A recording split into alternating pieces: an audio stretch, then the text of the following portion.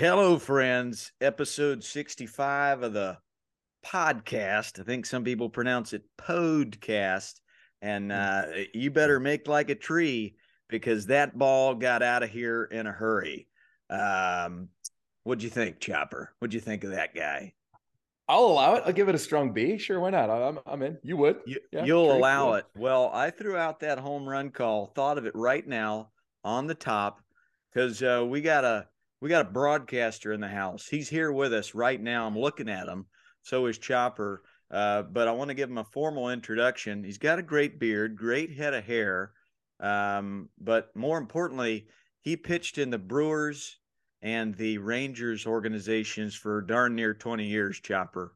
Owns every pitching record for the Nashville Sounds, which is the Hmm. AAA affiliate for who, Chad Chop?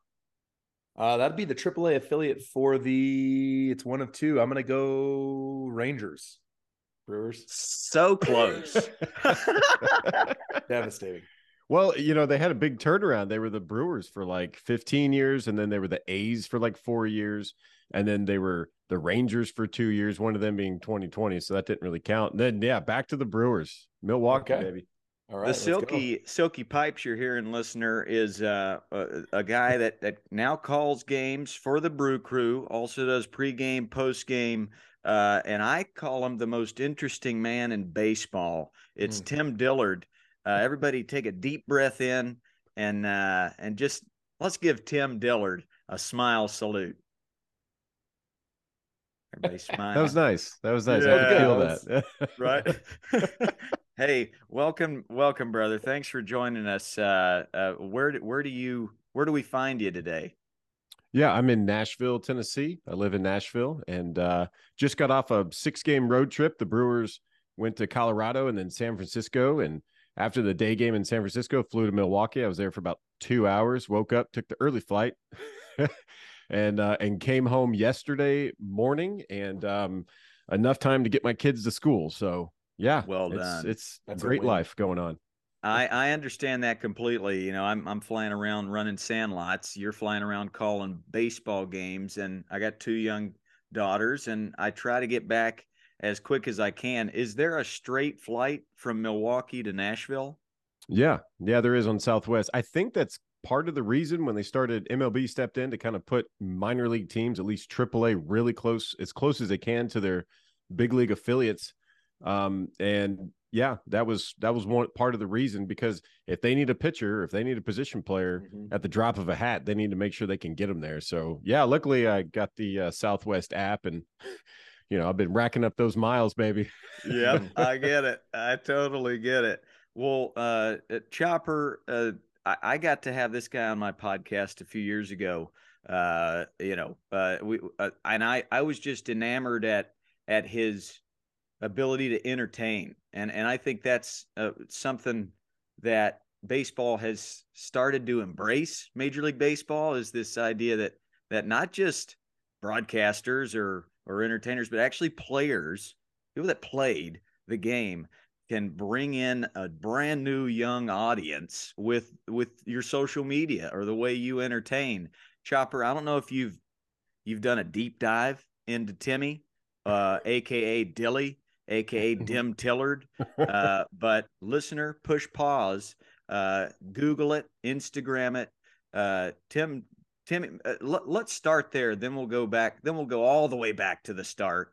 But uh, um, why do you make these epic, funny videos? Friend of the pod, Jeff Levering. I've seen some great content with him recently. Why'd you start doing that in the old first place?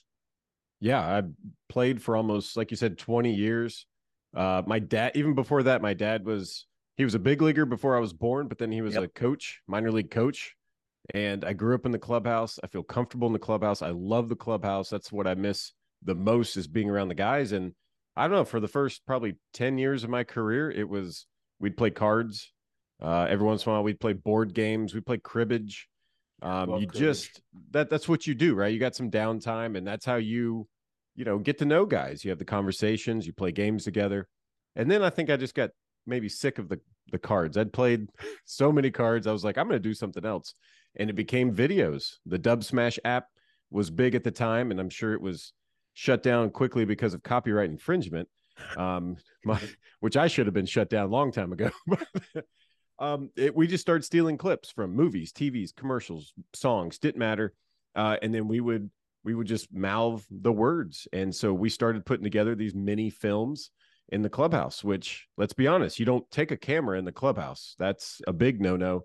I talked to the Brewers. I'd been with them off and on for probably at that point, I don't know, 11, 12 years. So they were cool with me. Like, we trust you. We're not going to show, you're not going to show anything that you don't need to be showing.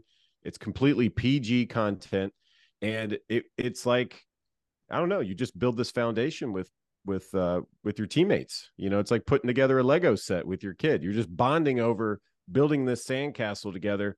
And I don't know, we had a lot of fun doing it. And that's, I kind of miss that part of it. That's why you're seeing Levering so much. I'm hanging out with him more than, I don't have any more teammates. I got broadcaster teammates now. And so luckily they're on board with the shenanigans. Oh, I love it. And I mean, you've seen things evolve like the Savannah Bananas and, oh, yeah. John Boy Media. And there has to be something that you did way back in the MySpace era where those folks were like, hey, baseball players are funny. Let's humanize them a little bit and show the behind the scenes. Chopper, I mean, you were the card dealer on the planes for the Dodgers, right? Card dealer. I was the guy. If we needed a prank or something to be done, a dare, they would come right to me. Hundo would come over and say, hey, we need you to do X, Y, or Z. And then we'd have to negotiate numbers on how much that would take from the boys. But yeah, you need to have that lightheartedness in a clubhouse. It's a long season and there's so much failure baked into the equation of baseball. You got to have guys like Timmy that are going to keep it light and fresh and fun. And that's oftentimes the recipe for success in baseball is if you can keep it lighthearted and fun and look forward to coming to the clubhouse, even in a 5-game losing streak where it's going to turn around because it's just good vibes, Yeah, I think a big thing is, to the outside looking in, you think, okay, well, these players that they eat, they live, they breathe baseball. And as a fan, you're like, yes, that's what I want for my players. But that is not what you want. You don't want a guy leaving the field thinking about the grinding. Game. You want them to completely get away from the field, stop thinking about baseball, and then want them to get back to the clubhouse and then almost miss the guys. What I love about, I mean, I know of it from being in the clubhouse, but on the road trip, this last road trip, I get to be on the bus with the guys from the hotel to the field. And, we're busing to Oracle Park in San Francisco. And these guys had just saw each other, and when the game was over at like 11 p.m. the night before. And then here they are on the bus at 10 a.m. and they're like talking to each other, they're hugging on each other, and you're going, you just saw them. Like, what is the deal? You just saw these guys, but when you're in that environment, everyone gets it. They need that support group. They know what they're doing is really hard. And a lot of them are away from their families for so long. So your teammates become your family. And so you want to be around guys that keep it light, keep it fun, understand what you're doing, understand what you're trying to do on the field, but at the same time, it's about doing life together in those relationships. It's beautiful. And this is a tease for the listener. Down the road in this conversation with Dillard, I'm going to ask him, what is one or two of his favorite movie clips that he has thrown back into the world via his social media. So I'm just going out on a limb. I'm going to guess it has something to do with maybe Nick Cage, but hey, don't spoil it. I want to go back to the beginning where it all began. And I am maybe 3-4 months older than you. So we're thinking 1982, 1983. In the late 80s, you had a brother that played pro ball. You had a dad that played pro ball. Was that where the love began for you, or was there something else? Yeah, well, no brother till later. My two older brothers did end up playing pro ball, but that was when they were done with college. But man, by the time I could walk, it was just baseball, right? Like everywhere I looked, my dad had baseball stuff on the wall, and I think it really didn't dawn on me until maybe I was 10 that I was like, my dad played in the big leagues. Like, to me, he was just dad. That was it. my kids will eventually reach that moment, even though they saw me pitch. Because I was the oldest guy in the clubhouse and they were old enough to watch me pitch and remember. But I just came to this moment. I was like, wow, my dad actually played in the big leagues. But he didn't just play in the big leagues. He played on the Red Sox that had like Carlton Fisk, Louis Tiant, Carl Yastrzemski, Jim Rice, Fred Lynn, Dwight Evans. The list goes on. And it was just really cool. You know, when it dawned on me when I found this baseball card in like a pile of my cards, it was actually Mike Schmidt with the Phillies, but I didn't know that at the time. My dad had that iconic mustache, so I thought it was him. It looked an awful lot like him. But that was it. You used to go by the name Mike Schmidt. Yeah, Dad. Remember when you were with the Phillies? He's like, I never played for the Phillies. I'm like, well, who's this clown? You know. But that was it. And I grew up in Florida. My dad was coaching for the White Sox in the Gulf Coast League, and then later for the Astros for a good time. But we lived in Florida, had a really tiny house, but we had a big backyard. It was flat. It was grass. My dad built a little league field back there. So from the time I could walk, it was, hey, we need you to go play shortstop. We're going to turn double plays, or hey, you got to go play first. And so I was learning to pick balls as far back as I could remember. And then my brother was like, hey, I want to be a pitcher. So you're going to be the catcher. And I was like, okay. I was the youngest and they bossed me around. Mm-hmm. And so, yeah, we were taught in the backyard how to play every position. That's just the way it was. And for my dad, it was about, it doesn't matter what you're going to do in life. If you don't have to play baseball, but if you're ever going to be part of a workforce and part of a team, you need to know what that's like. And so it was all about being part of a team. And then even specifically to baseball, we don't know what position you're going to play, but just because you play third base, you need to know what the right fielder does in certain situations and vice versa. Like you need to know what everyone else is thinking, what everyone else is trying to do on the field. It's going to make you better at whatever position you play. So yeah, we learned all positions. I gravitated towards catcher because a lot of people didn't want to do it. And I enjoyed it. I enjoyed being part of every pitch. I enjoyed blocking balls, throwing people out. That was my jam. Ended up getting drafted twice as a catcher by the Brewers. And I had an injury in high school right before, I think, playoffs in high school. My senior year, I hurt my left shoulder swinging because I used to have a big swing. Hey now. And I was actually swinging for some scouts. There was a Royal Scout and a Brewer Scout after a game. And I took a wooden bat, started swinging, and anyway, ended up hurting myself. And that kind of ended up being the path to where the Brewers in 2003, back when the draft and follow existed, and then it didn't exist. And then now it's back, to get super technical. And anyway, they were like, we know you're a good catcher, but we think you have a long career as a pitcher. And I had never really pitched a whole lot. I pitched my junior year and senior year of high school just out of necessity. I just wanted to win. And I was like, I'll pitch. I don't care. And it was very raw. My mechanics were just whatever. But I was about a 0.9 to the plate because I didn't want people to steal because I know the catcher's trying to throw people out. So I was like, I'm going to be quick to the plate. And I wanted to be Randy Johnson, even though I was right-handed. So I was like, I'm going to throw, kind of 3/4, and I'm just going to try to saw these dudes off with their hands. And I don't know, it was just very raw. And but I ended up throwing harder. So when I was in college, junior college, my second year, whatever that is, the sophomore year. I think it is. I think you're right. Yeah, I started pitching. I looked it up. Confirmed. Yeah. Fact check. Ask Jeeves. Remember him?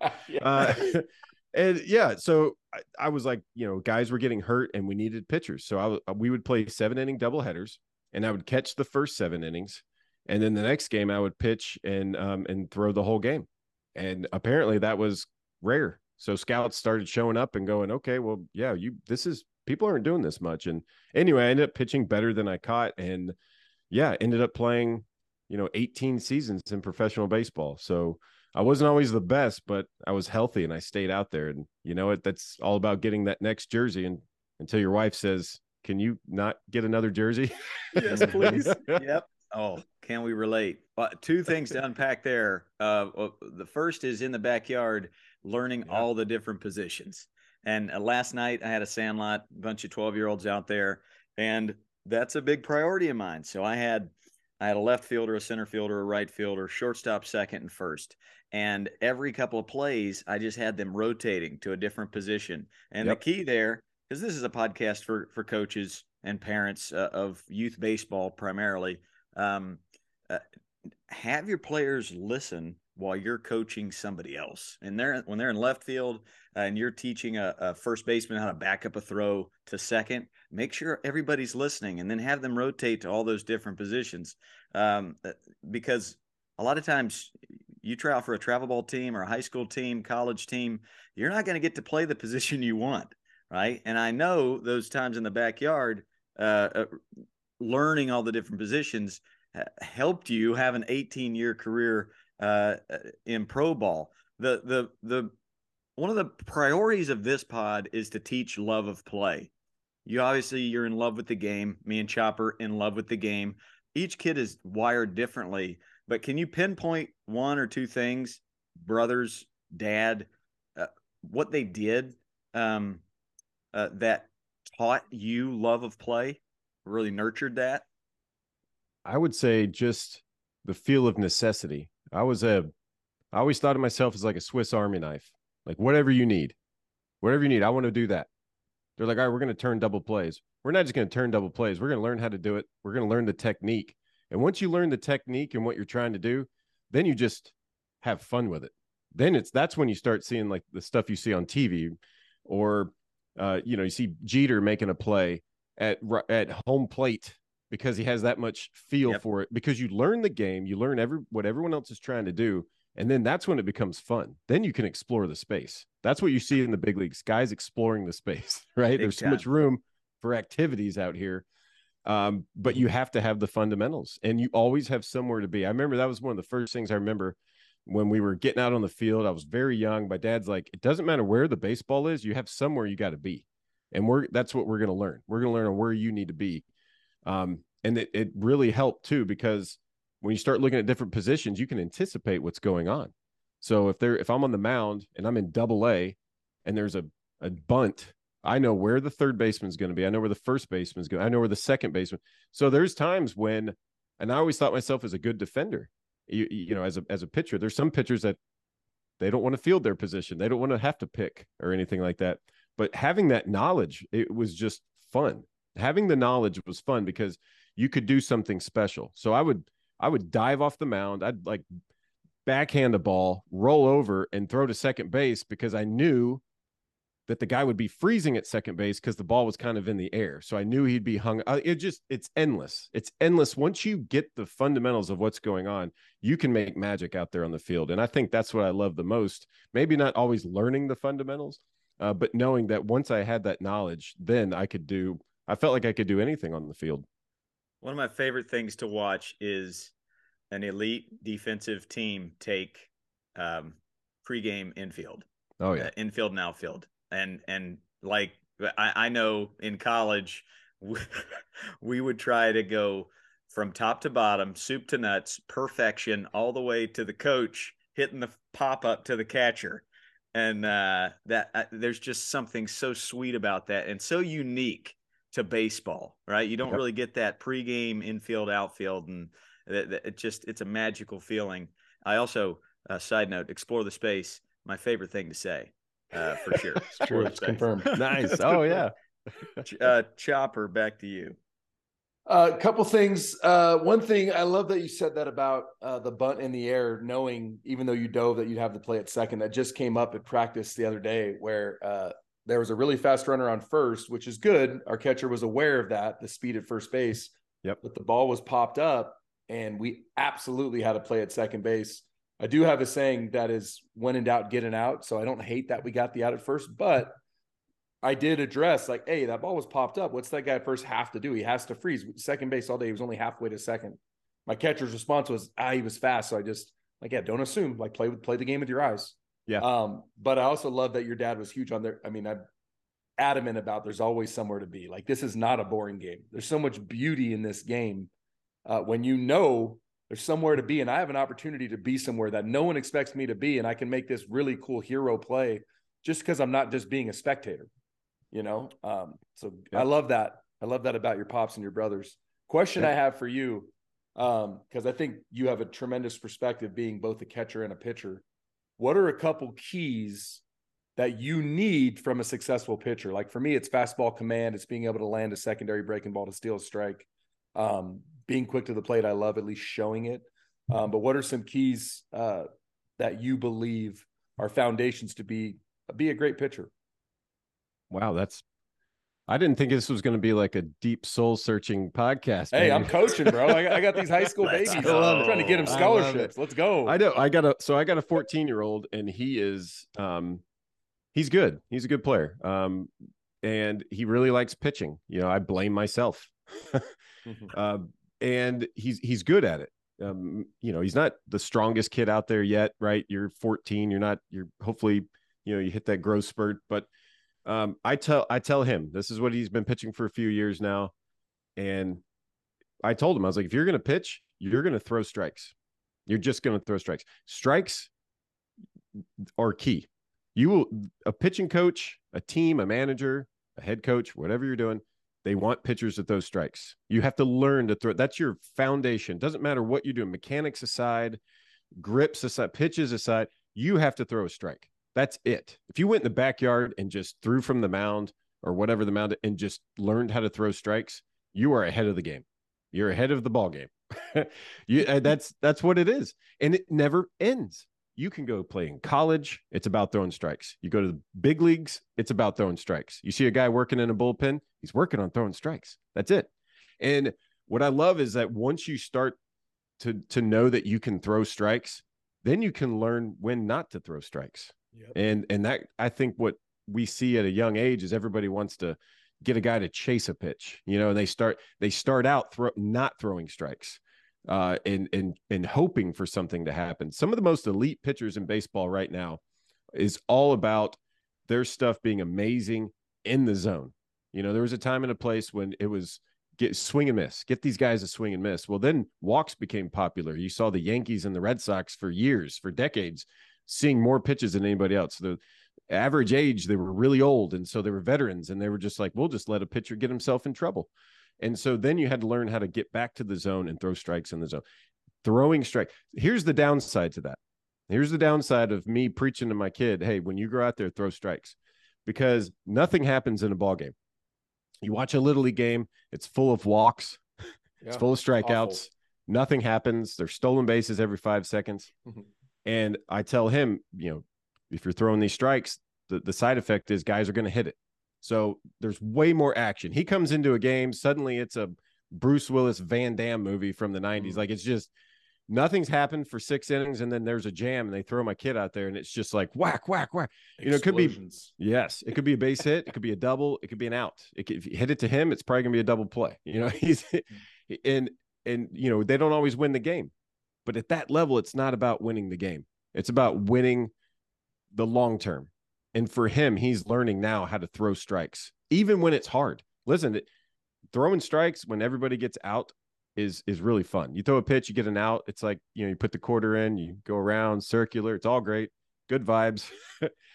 When you throw a strike and a guy punishes it off the wall or over, it makes you not want to throw strikes anymore. So for me, it's about getting to the root of it, going, yes, you gave up 7 doubles on 7 pitches. And I couldn't be more proud of you because they were all strikes. And there's guys in the big leagues that can't throw 7 out of 10 for strikes sometimes. So yes, always throwing strikes. I don't even know if I have another foundational thing. I love that. I love that. One thing, I had Gonsolin with the Dodgers, and his first couple of years, he did not attack the zone, and he got into these hitters counts, and he gave up damage, and he walked guys. And it's like, the thing I told him is like, look at Cy Young award-winning pitchers, Max Scherzer, Clayton Kershaw, the list goes on, Verlander. Yep. They give up solo homers. Like, that's like a hallmark of a great pitcher, because they're, to your point, they're attacking the zone. They don't care. Here it is. It's hard to hit it. You know, so I love that. My oldest is a freshman this year, and he throws strikes, dude. Like he was 5-0 with a 2.38 on varsity as a freshman, and he was not striking guys out. It was he could land a breaking ball, he could throw strikes, he didn't walk guys, and he was second team all region just because he could throw strikes, and that was it.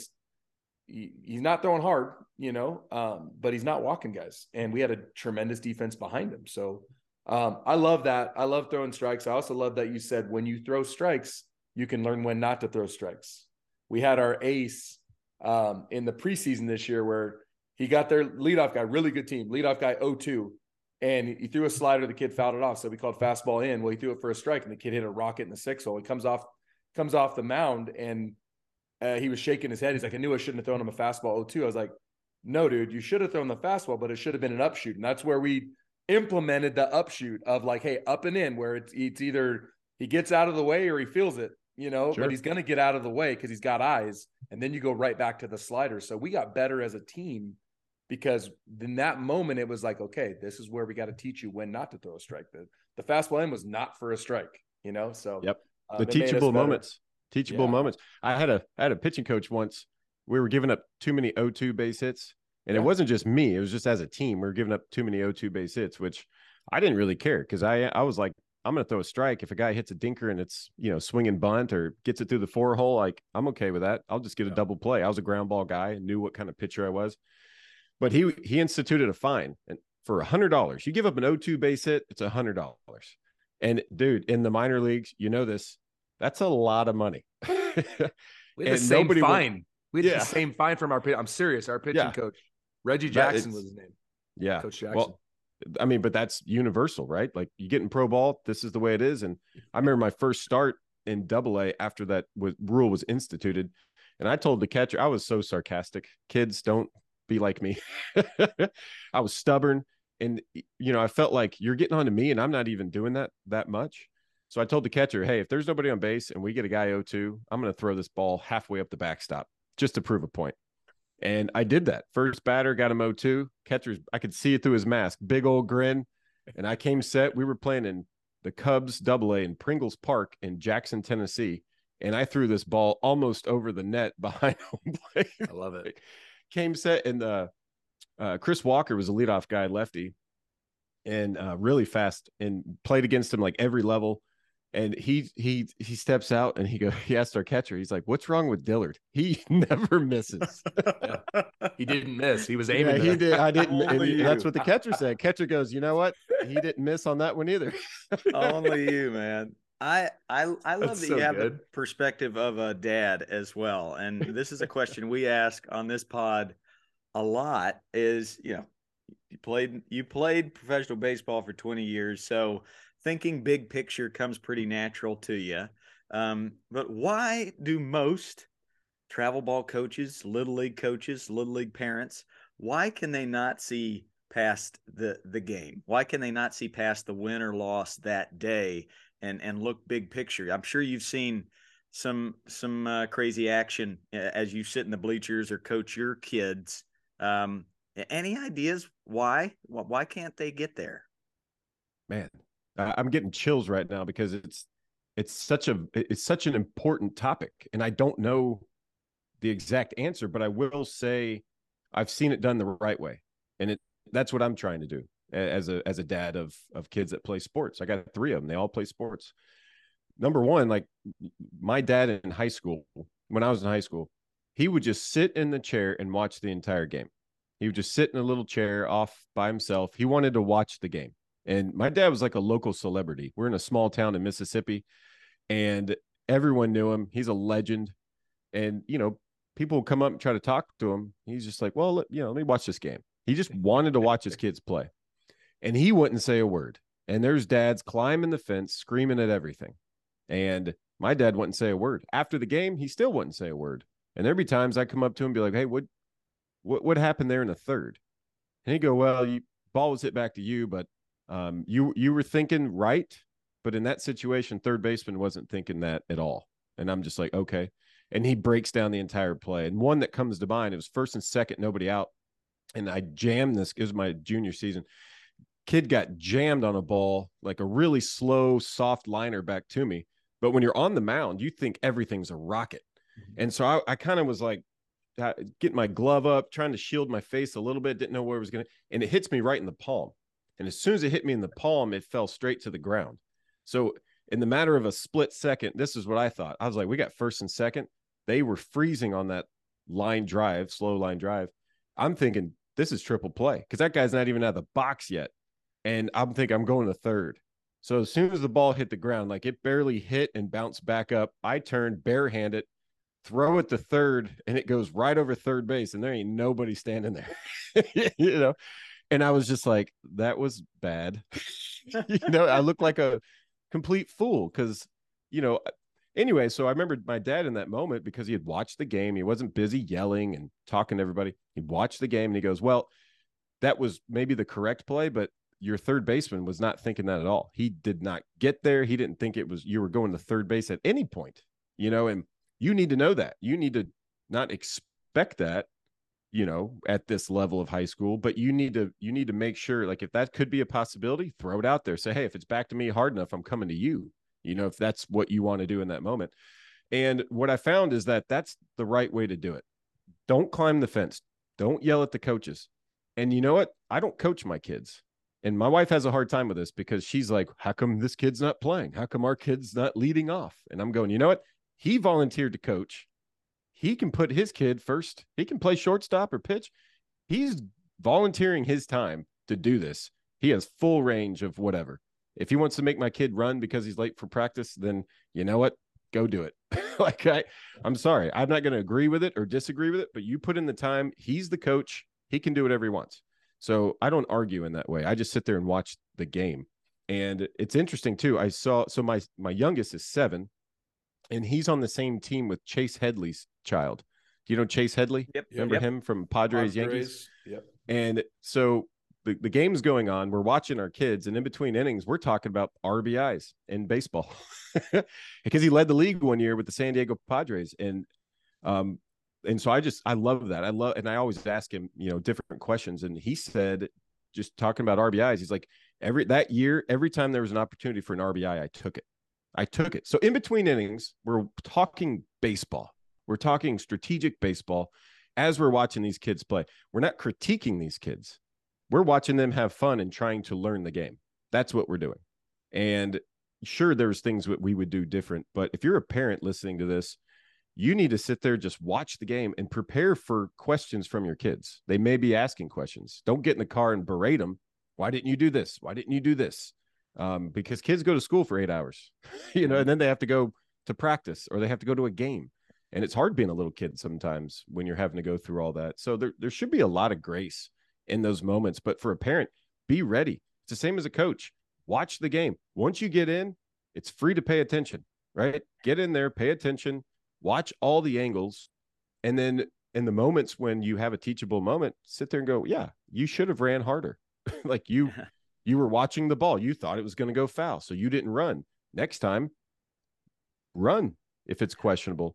And anyway, I'm sorry I get long-winded, but I just thought to myself, when my kid was 11, he stole home on a pass ball, right? Pass ball, he goes to run in. And I've been preaching to him, like, you need to slide. You need to learn how to slide. You know how to slide all the time. He goes running in. He doesn't slide. Catcher picks it up at the fence. No play whatsoever, but decides to throw the baseball. And it hits him in the mouth. He ends up getting a big, giant, swollen lip. And I didn't say anything. And, you know, he kept playing in the game. Game got over. All his teeth were intact. Thank goodness. But I waited for him to say something. And sure enough, you know, in the car, he was like, I should have slid. Yeah, probably should have. There you go. And I was like, you know what? Your face will heal, you know, and if not, you'll have scars like me of lessons that we've learned. And I said, next time you're in that situation, you will slide. And this is it's a learning moment. Slide. And so you have to fail. But for parents, be there and have a response, a very good response to help nurture these kids that, you know, they're playing a hard game. And criticize quietly, and have them engage with the question first. I got chills listening to you talk about your dad because my dad was the same. Lawn chair, 6-pack of Wild Cherry Pepsi, Hawaiian shirt unbuttoned, behind the left field fence. It was a specific deal, but he was very quiet. And my best friend, who always batted in front of me, was the best player I'd ever seen. Every college coach was after him. He came up to me senior year in the on-deck circle. Big moment, bottom of the 9th. "Hey, James, why are you so clutch? I've never been clutch." And I had no idea how to answer that question. But looking back on it, I can see both our dads. I can see my dad, I mean, laughing and giggling and just, talking baseball with a buddy.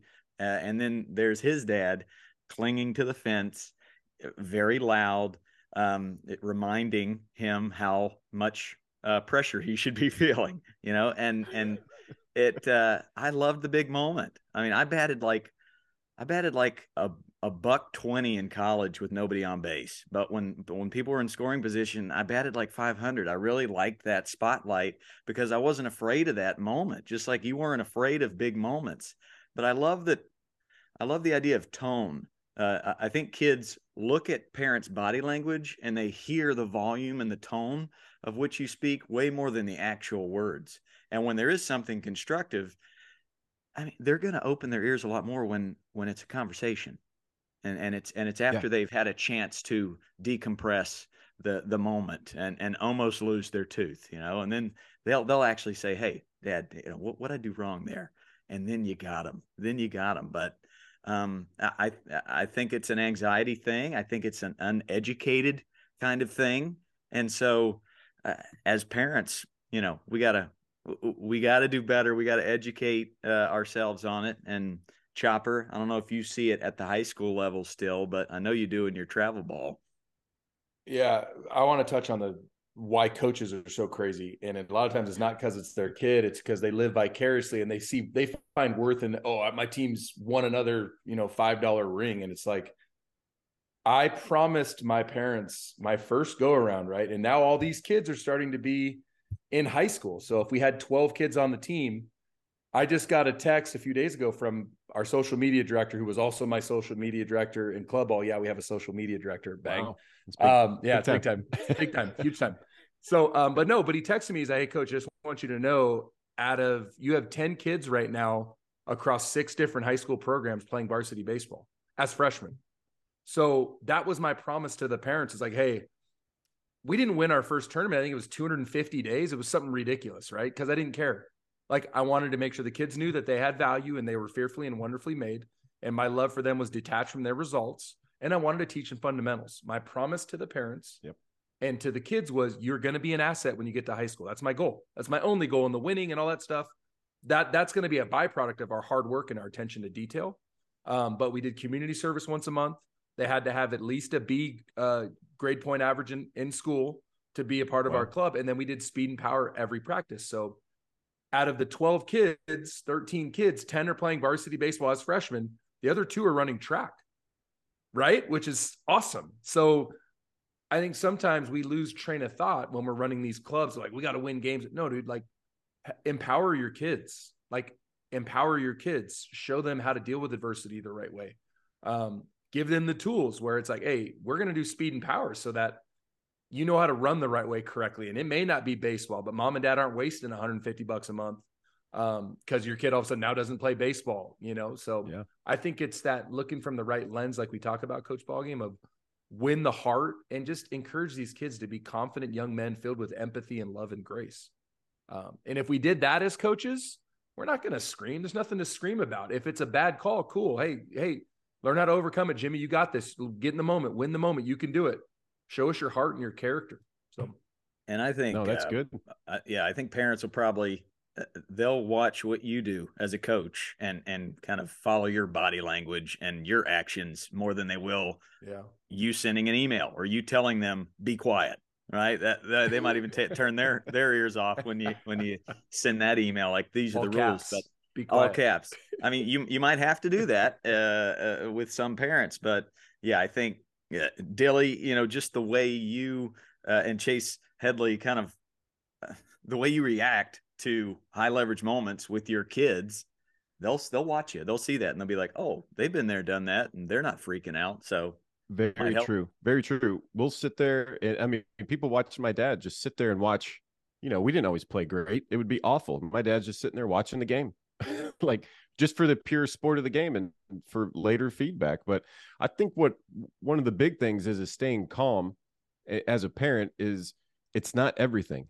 If they're 7 years old, there's a lot of baseball left. If they're 10, if they're 15, like, and make sure your kid likes baseball. I mean, I tell my kids every time they sign a verbal contract. My wife wouldn't let me do a written thing. Seemed weird. But if you sign up, I don't care what you sign up for. You sign up for, my daughter did soccer, and she's doing gymnastics and got kids playing, running track or whatever they decide to do. Number one, you're going to play a team sport. You're going to play a team sport, learn how to function as a team, learn where you fit in the mosaic, the puzzle piece. But you sign this contract verbally because if you're going to play, you're going to play the game this year. Yeah, I want to play on the team. Okay. You show up to practice, you practice hard, you have a good attitude, you're a good teammate, and you play games hard. And once you finish that season, you don't ever have to play baseball ever again. I'm not going to force you to play baseball ever again. You want to go another sport, you want to do another route, that's fine. I got no problem with that. But you're going to finish this one. And putting the pressure on the kid of like, yes, you're going to play. Yes, you need to be running. And you have to tell them in the moment, shows a lack of preparation on the parents' part, right? I'm sorry if this is being pointed. I feel like if someone's listening to this, they're going to be like, that's me, but I'm going to fight against that because I don't like it when people tell me my faults. I'm the king of that. I ask my wife, like, tell me something I did wrong, and I can think of 40 ways on how that doesn't apply. Yeah. But think about what you say to your kid before they get out of the car or before the game. Tell them everything you need to tell them so you don't have to even go to the dugout or yell at something. Hey, turn two. Like, get them ready mentally, right? Get them mental.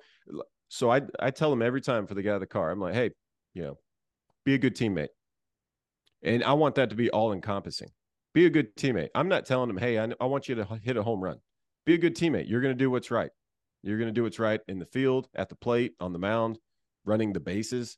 You're going to do what's right if you're being a good teammate. And, if your kid struggles in an area, say, hey, listen, make sure you need to back up a base. Tell them before, hey, run hard today. You hit a ball on the ground. I want to run the fastest you've ever ran. Run through the base, whatever you have to do, whatever the one thing that maybe they need to hear.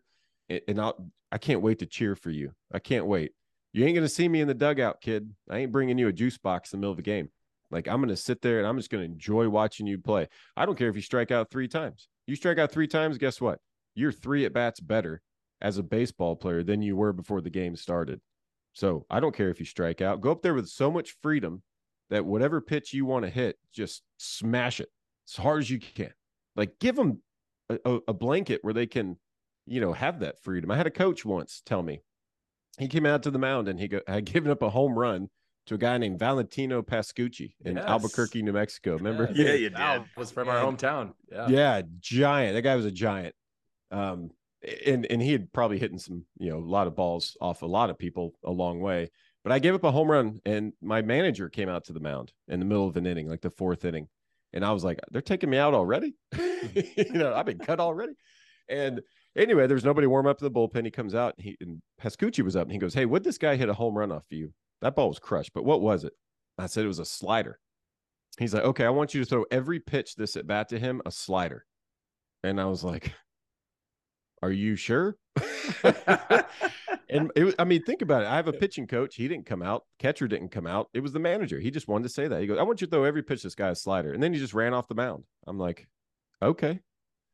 And I was like, okay, well, if I give up a home run to him, I've already done that. That's on the head coach. That's on the manager. Like, he told me to throw a slider. So, but anyway, I was like, all right, well, I'm just gonna. I know I'm throwing slider right now. So catcher calls slider. I'm like, yeah, throw a slider. I ended up getting him out. I threw 5 sliders. Ended up getting him out. Popped it up to the catcher. I think I came in, and as I reflected on that moment, he gave me a safety net. He allowed some area where I could have failed, and it was okay. Hey. You basically saying if you give up a home run, that's fine, but you need to learn how to throw a good slider at the AAA level, apparently at 4,500 feet of Isotope Stadium. But whatever reason, he's like, this is a teachable moment, and he's going to do it for me. And it was my first year in AAA, and I'm facing, some big leaguers in these lineups. And he thought that was more important than this game, this at bat. It? And that's one step away from the show. You're one step away from the show where honestly, he could lose his job if you lose that day, or if you lose 10 straight, he might lose his job. He's still looking big picture. So we, as parents of an 8-year-old, come on now. Man, No excuses. I know exactly. I want to put a bow on this topic and get you out of here. Anything to close up shop on that theme, Chopper? Yeah, the term I use for my babies is play confident and fearless. Like confident and fearless. If you're going to make an aggressive mistake, we're going to celebrate it as a staff. If you're timid or scared or you don't go when you think you should, that's when we're going to we don't yell in any way, but it's like, hey, that's when it's like, hey, dude, I gave you that blanket. Like confident and fearless, anticipate. It's 0-2. What's this guy done the whole day? Fastball up, curveball in the dirt, 1-2, go. Like be fearless, see it out of hand. Don't wait till it's to home plate. And so many times as a catcher, they block a ball and they figure the guy's not going. Our guys are already halfway to second. And then they're like, oh, shoot. And you know what I mean? So it's like, as coaches, dude, like, yes, I love that your AAA coach did that. And you do that as a dad. Like, get them prepared and let them go. Like, play free became our mantra the second half of the year. And we ended up, 13-2 the second half of the season because it was like play free, free to fail, free to succeed, free to explore the space. You know what I mean? Yes. Like play free. And we had so much fun as a group when we kind of just like release the pressure, dude. Like, hey, let's just take a little pressure out of the tire and let's freaking roll. Yeah, I like that. One of the best ones I heard, Mike Maddox, who's been a pitching coach for however long. His brother's, I can't remember his name.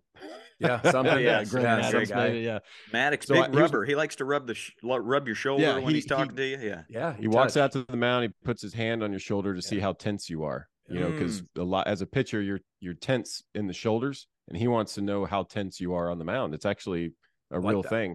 He's come out to the mound for, with me. I was with the Brewers in 2008 when he was the pitching coach, and he come out and but one thing he said one spring training is he said, I want you guys to not have any gray area. I want you to be 100% right or 100% wrong. If you're backing up a base or if you're throwing a pitch, don't be in between. Be 100% right or 100% wrong. Conviction. Bang. I love that. That's amazing. And he's obviously one of the most respected pitching coaches in the game. And he's letting you know right away that I want you to have 100% freedom to fail all the way, or 100% freedom to win all the way. So another knock on your door there, parent and coach. Give your kids total freedom. I see William Wallace on a horse with blue face paint right now, just screaming freedom. Maybe before the game today, you're only allowed to say these words, coaches: explore the space and be free to fail. And then tomorrow at practice, do some high leverage situational stuff.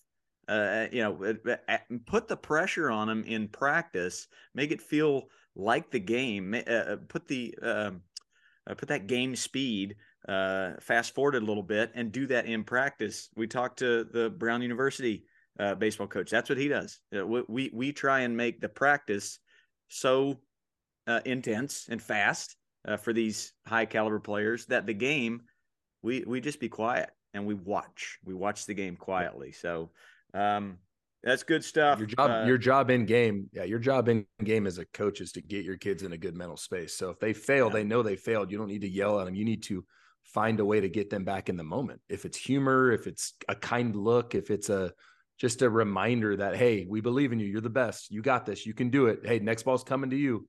You're the GOAT, like whatever it takes. Your job is to be a true, you got to just be emotionally dialed in for the kids. Like, you know what I mean? And then to your point, at practice, sure, do the constructive criticism. If you can, do it one-on-one, make the celebration be heard and the criticism be one-on-one. But yeah, in game, dude, how do we get them? You're a therapist in game. It's good.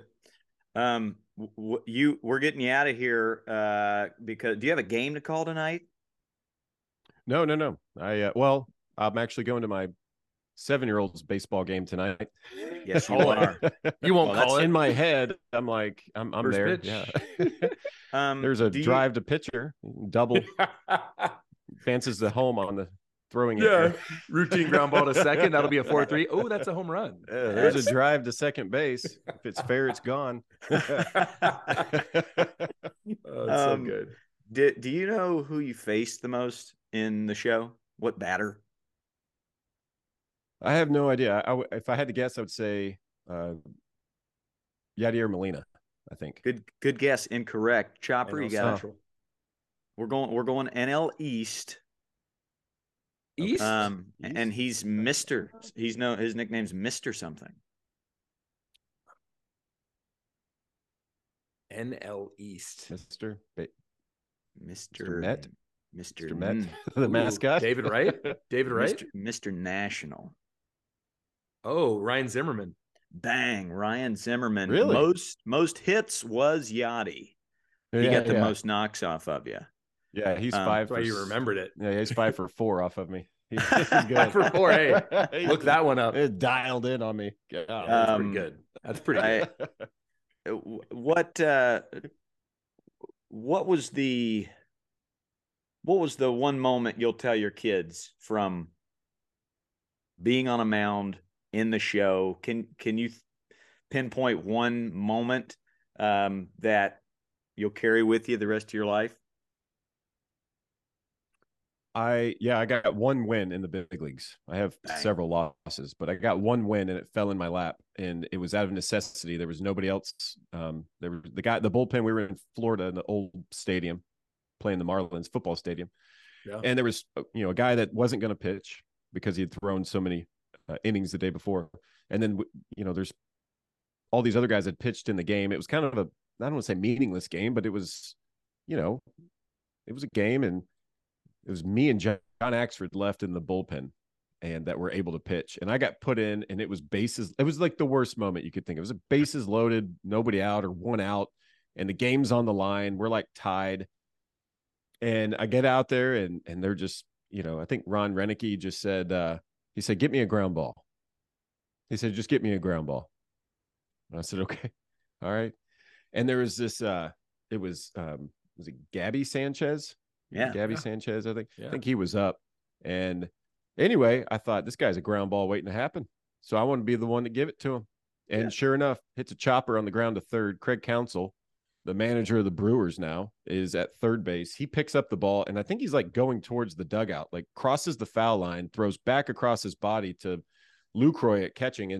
And anyway, gets the out. And I think they turned 2 right there. I think he threw to first afterwards because Gabby's not very fast. And then the next batter was this guy. You may have heard him, Mike Stanton. He eventually changed. Heard of him. Yeah, you know him as Giancarlo now.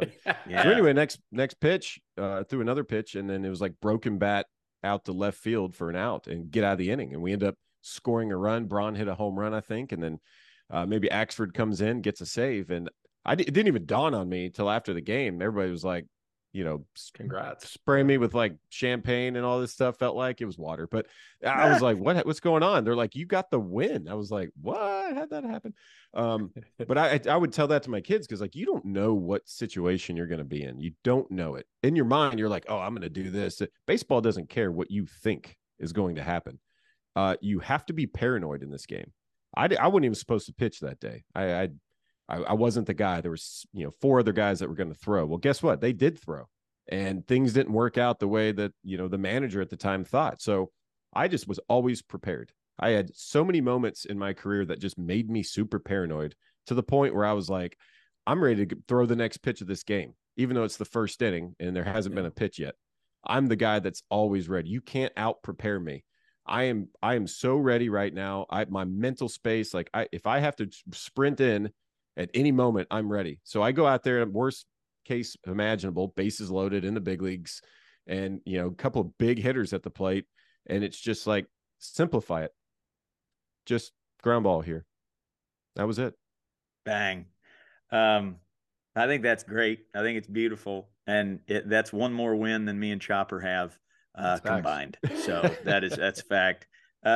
You're now calling games with the crew, sharing the booth with Lev, and I'll leave you with this: your favorite part of calling a game now that you're on the other side of it. What do you love? I love seeing the stuff that maybe not everybody sees. Sometimes if you're watching on TV, you don't get to see what happens in between innings.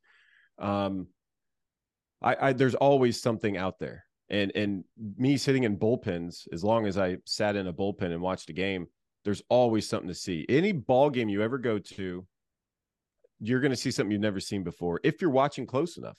I've never come away from a game going, I've seen it all. You're always going to see it's whether it's a pitch or whether it's a play. It's just, or a weird moment. It's like the thing. Every time you watch a game in the big leagues, somebody will foul a ball off between their legs. Happens once a game. It does. If you're watching. And it's just little things like that. I watch to see how the pitchers come set, how long they come set. Are they doing the same thing every time? And the guy will steal a base and be like, oh, it's a stolen base for Christian Yelich. And I was like, yeah, he timed him up big time. The guy came set, 1, 2, pitched 3 pitches in a row. If we can see that, that's what a first base coach is for. Quentin Berry's over there. He's watching. He's got a stopwatch going, dude, he's doing the same thing every time. You're going to go on this pitch. And on the onset, if you're just sitting in the stands looking, you're just like, oh, he stole a base. Big deal. Mm-hmm. It's like, well, as a broadcaster, I'm able to express all those little, those little things that just, that I want to share that nobody really cares about outside of a bullpen, but they give me a platform to do that. Nuance overload, big time. Listener, you've had the pleasure of listening to these pipes for a good hour now. Now go watch some of his great videos. Tim Dillard, go to his Instagram and watch some of the videos and the recreations you do of these famous movie scenes. What is your favorite, as we teased that earlier? I don't know. I've had a lot of them that, people don't even think are that funny, but me and the fun that we had putting the video together with the teammates, like if I had a behind the scenes camera to show some of the stuff, the outrageous stuff that we did, it just makes you smile. Not a day goes by a teammate of mine, a former teammate, doesn't just sit there and go, dude, you remember that video we made in Omaha? That's very telling, man. It kind of, all these videos that we made basically is just a biography of those years. It helps me remember guys. It helps me remember seasons and helps me remember where we were and what happened that day. And, you can have a bad day at the field and you come back the next day and there's me asking, hey, I need you to put this chest protector on and pretend like you're, doing this on top of the dugout. And some of the teammates that really got into it were like, okay, well, whatever, I'll do whatever. Some of those guys are now playing for the Savannah Bananas or something, they're entertaining. Yeah, well, they got a crash course. I know. Some of them are in the big leagues. Patrick Wisdom was in some of my videos and he's hitting like tons of homers for the Cubs right now. Yeah. But he was the real men of genius. Like, here's to you, baseball's designated hitter. So good. You don't even own a glove. He's first here team comes all Patty good looks. Wiz, like, cut off shirt and shades. Like, what? We've shot so many good ones. It's really all encompassing, and it's something for everybody too, because a lot of the movies my kids love, right? So it's PG, and that's what I wanted to do on social media. Is there's a lot of bad stuff out there, and honestly, I set myself apart just putting out good quality humor, and for no other reason than, life's fun. It can be fun with the people that you're with. Well done. Well, it's done you well, and it gives me a great laugh. I'll be in Nashville for my Nashville Sandlot end of August. So if you're not on the road, we'd love to see you out there. We'll make a funny video or two, and we'll teach kids love of play, man. We'll have some fun with it. So appreciate you coming on. That's awesome. You're the most interesting man in my baseball world. Thanks, Tim. Appreciate you, dude. Great to meet you, dude. Have a great day. Thank you. And I appreciate what you guys are doing, man. Baseball is fun. It's awesome. Brings people together. Outstanding. Thank you, brother. Thanks, Billy. Yep. You can pop out. We'll finish up our episode on our end, buddy. Awesome. Thanks, guys. See you, bud. Thank you. Appreciate it. Attaboy. Good stuff. Oh yeah, man. Really good stuff. Takeaways. There's a lot. Like I think he came in thinking we were just gonna laugh for an hour, which we could have, because me and him, we see eye to eye on a lot of baseball humor, but we dug pretty deep. You got any takeaways? I love that his focus on throw strikes. I loved that, especially that's not the focus anymore, right? This era of showcase baseball, it's how hard can you throw it. But I'm so aligned with him of learn how to throw a strike first and then learn how to throw hard. Like, it's the opposite now. It's like, how hard can you throw? That doesn't impress me as a coach. It's actually annoying when someone throws a billion and they can't throw a strike. It's like, next guy. Like, I don't have time for it. It's not impressive, you know? So I love that. I love that it came from his dad and his brothers. Like the family business is baseball, you know, and right. I can relate to that in some ways. I love that he made the clubhouse fun.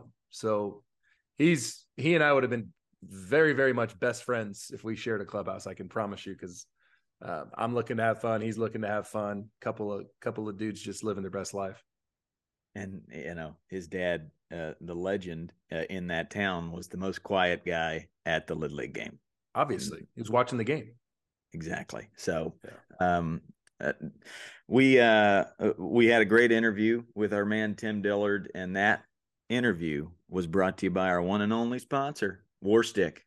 They battle, baby. If you want to get a 15% discount, go to the Warstick website, and the discount code is Attaboy15. And they've got bats and gloves, and they've got all sorts of great stuff. Go do a little surfing on that Warstick website. Thanks for being our sponsor, and thanks to all our Patreons for supporting as well. Tommy Gold has gotten another job, so he's still in the mix, but just needed to explore the space, so to speak, find some new avenues. But before we close up shop, I don't even know. I got to check in with you and your team. You had a second round game Saturday. How'd it go? Second round game against the team that we played 2 weeks earlier, right? Yuma Catholic, tremendous team coached by Judd Thrower, who's awesome. Tremendous respect for him.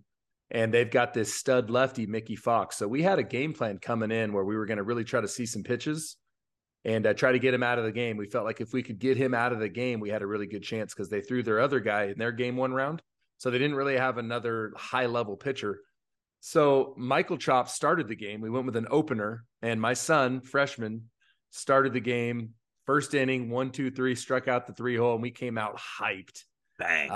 Yeah, but then their guy's really good too, and he did the same thing to us. 1-2-3. Second inning, they ended up scoring on a mild ground ball down to third, and our third baseman's elite Gold Glove defender tipped off his glove. They scored a run.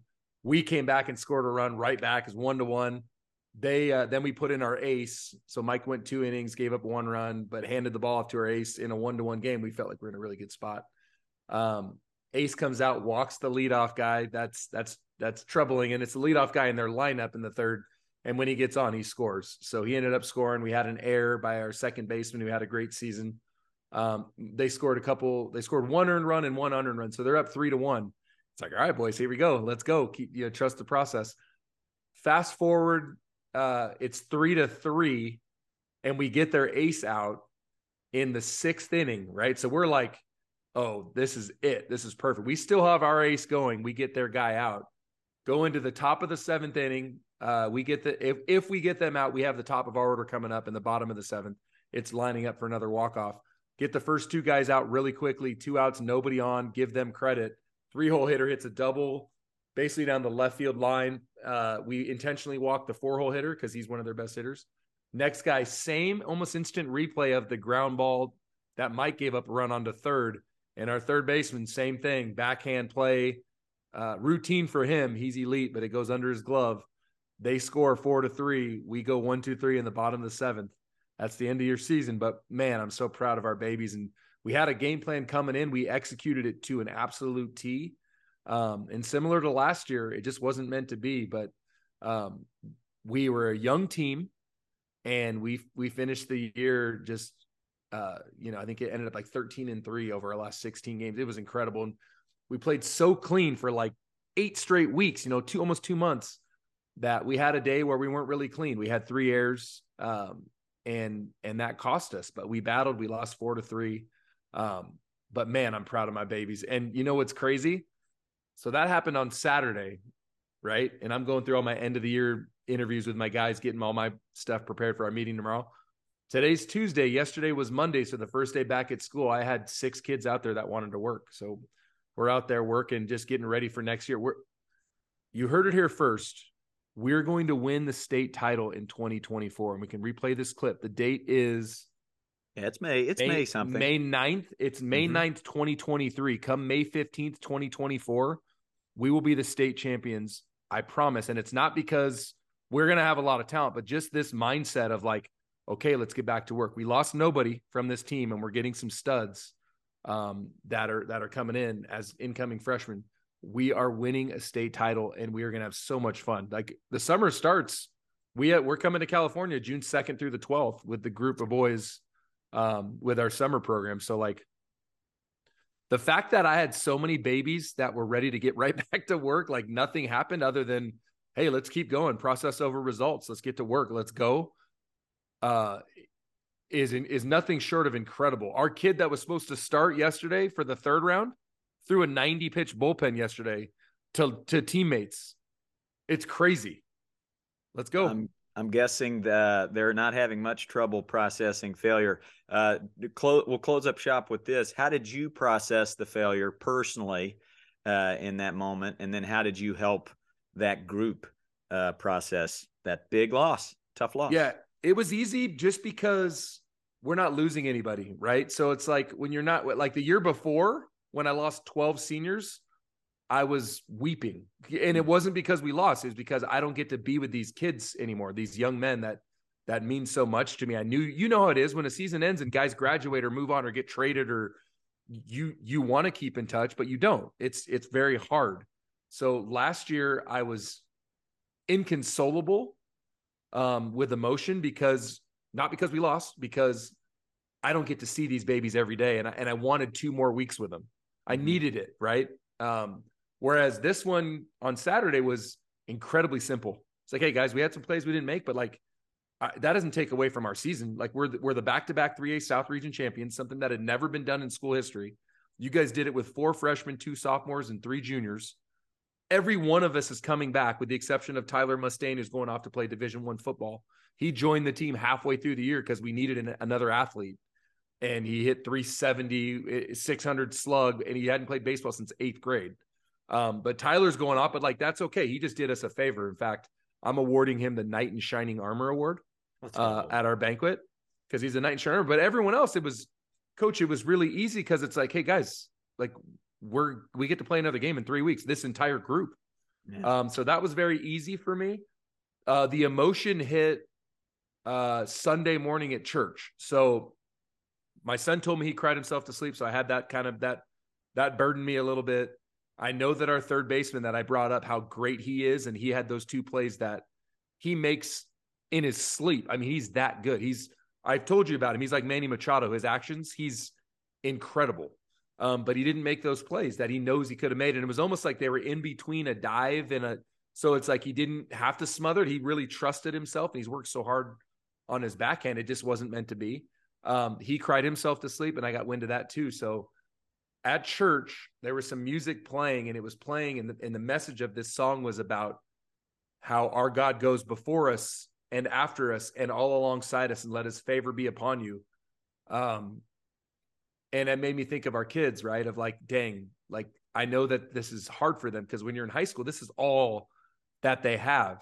But us as adults, we're able to see the perspective of like, babies, it's okay. You know, it's okay.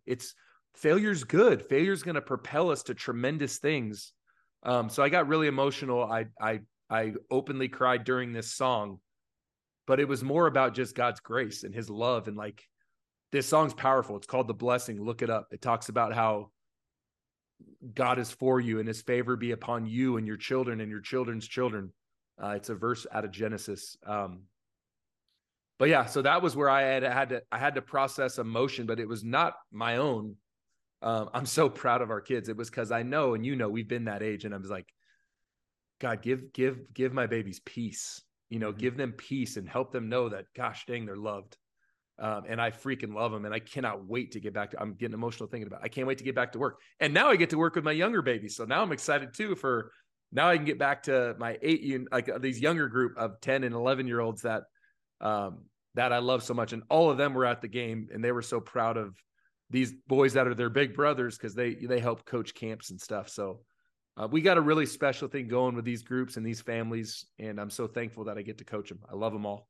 Good stuff. Yep. Seems like their joy is detached from their results, and then they have turned the page and said, well, let's get out there and do it again. And for teams, Little League, travel ball, high school, anything. I mean, we're coming to the end of the season. We're coming to tournament games and big losses. And I highly encourage you to help these kids process their big losses or their failures. If you don't win the championship, with some sort of pizza party the very next week, and make it a Sandlot game, barbecue, and just let them know, hey, that this is not the end all be all, and the priority is in these relationships that we built together and the life lessons we learned this week, or this year. Good stuff, man. Proud of you and your team for I know, there's some loyal listeners out there. They were wondering how'd it go, and we followed your journey this whole year, and we'll be letting you know come playoff time next year. That you called it, dude. You called it. I'm telling you right now. And just to touch on this too, I think sometimes us as parents, we assume our kids are okay, right? Like Michael had a great game on Saturday. He drove in a run. He had a game tying RBI in the 6th inning off that great pitcher that ended up getting him out of the game. He got a base hit. He had a bunt for hit. So he was 1 for 2 with an RBI. So you would think he would be happy.